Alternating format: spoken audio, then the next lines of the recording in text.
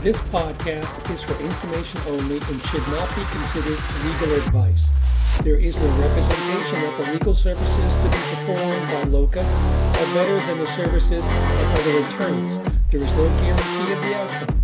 Success is rendered on a case-by-case basis. Welcome back, everybody. This is Tim Markley from K. Altman Law, and you are listening to the Legally Blind Justice Podcast. Summer is coming quickly to a close. College students are heading back from summer break. As a college student, you might be thinking about parties, reuniting with old friends, or making some new ones. What you might not be thinking about, though, is getting into trouble. But the first few weeks back can be a prime time for letting your guard down, and it could be a rude awakening for you at the end.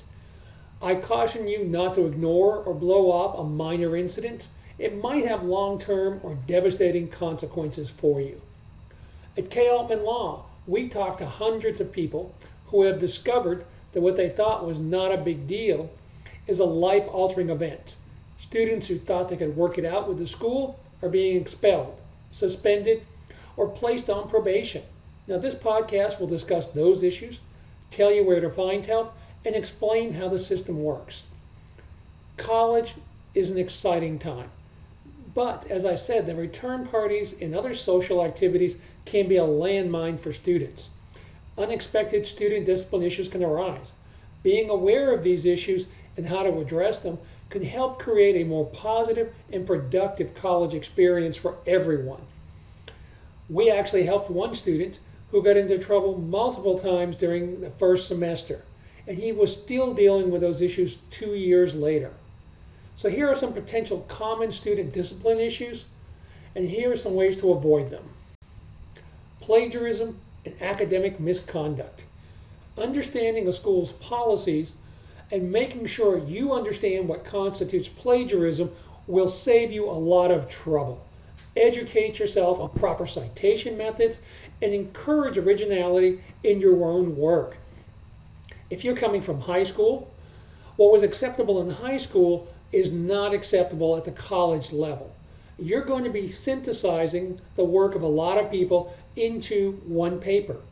And they want to be able to decide what's their work and what's your original work. So be careful about this. We also find that with students coming from other countries to the United States, this is a huge problem because the standards for plagiarism are much stricter here than they are in many other places. Next is late assignments. College and universities are much stricter about clear deadlines for assignments. Professors should communicate their late policies from the beginning of class. It should be outlined in their syllabus. But students also have a responsibility to communicate with the professor if they're going to run into trouble meeting a particular deadline. Cheating during exams. Many colleges are online or they're offering computer testing. You need to know the exams and proctoring methods, such as what exam software and monitoring tools are they used, and how are they being used to prevent cheating. It is not uncommon to take tests in a testing center in which you're being videotaped. Or if you're taking that test from home, you may be monitored through your own webcam. Enjoy the college experience, but don't overdo it. By committing to a healthy lifestyle, you can have fun in college. As I said earlier, we dealt with one student at a school who got into trouble early in school.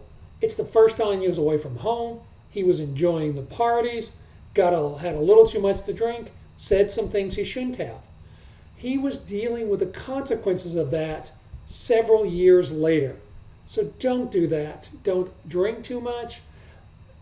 If you are being harassed, know the school rules, reporting, and the school's reporting process. Colleges communicate this at the beginning of the year as part of orientation, or you may have done it online before you got to school. Don't blow through that. But if you do have problems, make sure you know how to get in contact with the school's security folks, the school's diversity office, or the school's Title IX office. Time management. Recognize that college life can be overwhelming. Colleges provide resources and workshops to help you deal with time management. I find this to be most troubling for first-time college students. Again, you're on campus, first time you've been by yourself. There's no one there telling you when to wake up, no one telling you to turn in assignments. It becomes your responsibility to manage your time. And the schools do offer resources for this, but you have to avail yourself of them. Inclusiveness. Colleges foster an inclusive environment where all students should feel respected and valued. Remember, you're going to a college with students from all over the country, and you're also going to school with students from all over the world. So you need to understand the ground rules for discussion and maintain a respect for differing opinions. Address any incidences of discrimination or bias promptly. Again, what they tell you in orientation is important because that will let you know who you need to go to report any potential issues. Online content. I cannot stress this one enough. Your online behavior will get you into trouble. Colleges address online behavior both within official learning platforms and on social media.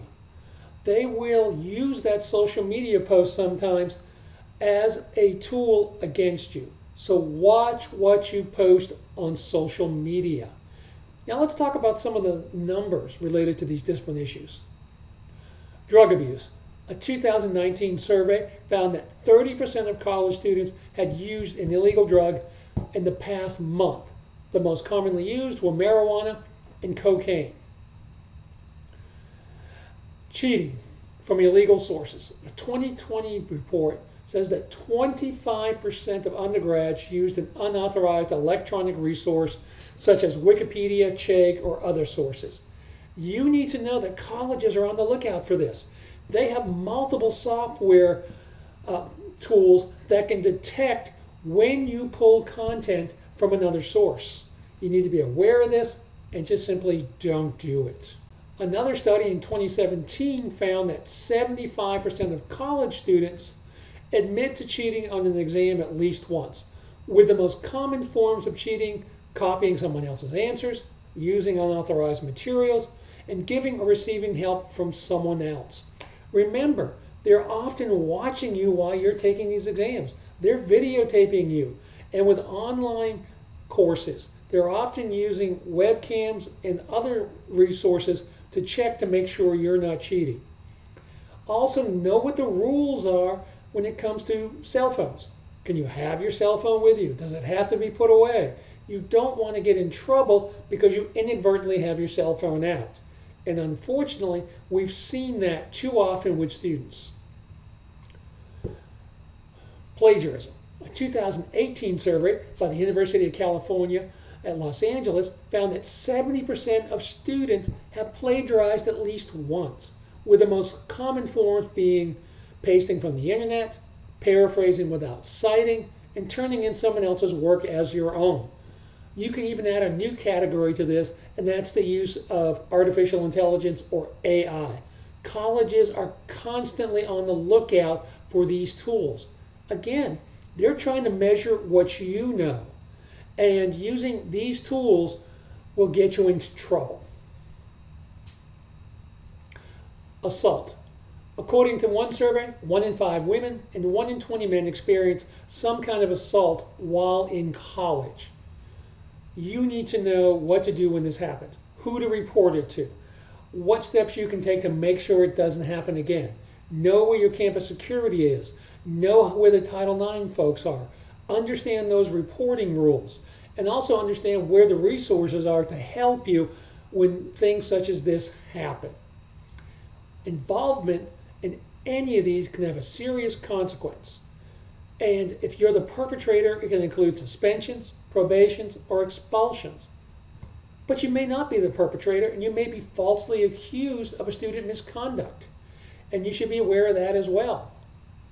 A 2017 survey found that 25% of college students believe that they were falsely accused of cheating. Sometimes this happens when the university uses a tool that's not very precise. We're seeing this more and more with AI cases, where Turnitin would say that it can detect AI but sometimes it gives a false positive. So you need to be aware of that. A 2019 study found that 25% of all Title IX complaints were false. There are a number of reasons why you should consult with an attorney if you think you're in trouble. First, they're there to protect your rights. Colleges have a lot of power over students, and they can make decisions that can have a significant impact on your academic career. An attorney can help you understand your rights and make sure that you're not treated unfairly. An attorney or an advocate can help you get the best outcome. College disciplinary hearings can be complex, they can be adversarial. An attorney can help present your case in the best possible light and advocate for your interest. College disciplinary hearings can be stressful. The rules can be confusing. An attorney can help you stay calm and make sound decisions throughout the process. And an attorney or an advocate can also provide a second opinion. If you're not sure what to do, an attorney can listen to your case, give you their opinion, and offer the best course of action. It's important to note that you're not required to have an attorney at a college disciplinary hearing. However, if you feel that you need help, an attorney can be a valuable asset. Now, some schools will offer a school advocate. I would caution against that. Sometimes those school advocates don't know the rules or the process, they lack proper training, and they're not nuanced in how universities operate in the student discipline realm. So be very careful about accepting a school-appointed advocate.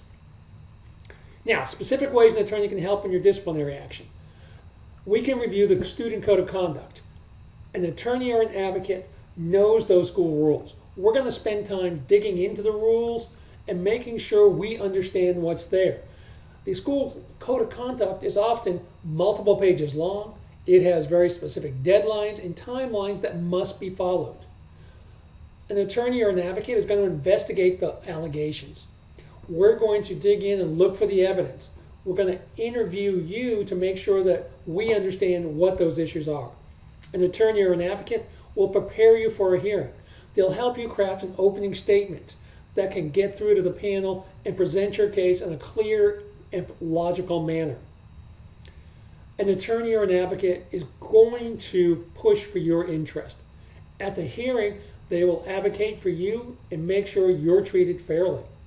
And finally, if the decision does not go your way, that attorney or advocate can help you through the appeals process. So if you're facing a college disciplinary proceeding, it's important to speak with an attorney as soon as possible. An attorney can help you understand your rights, protect your interest, and get the best possible outcomes. I encourage you to do it early in the process. The later you seek help, the harder it becomes sometimes to overcome what the issue is. So thank you for listening and being here. Remember, the school or the university has complex rules and policies and procedures to govern their process. They have a legal staff to advise them, and you should as well. You need experienced help to get the results that you need. So trust a firm such as K. Altman Law to guide you through the legal minefield and get the results that you want. Thank you for listening to the Legally Blind Justice Podcast. If you have a legal question, give us a call at 1-888-984-1341 or check us out on the web at kaltmanlaw.com.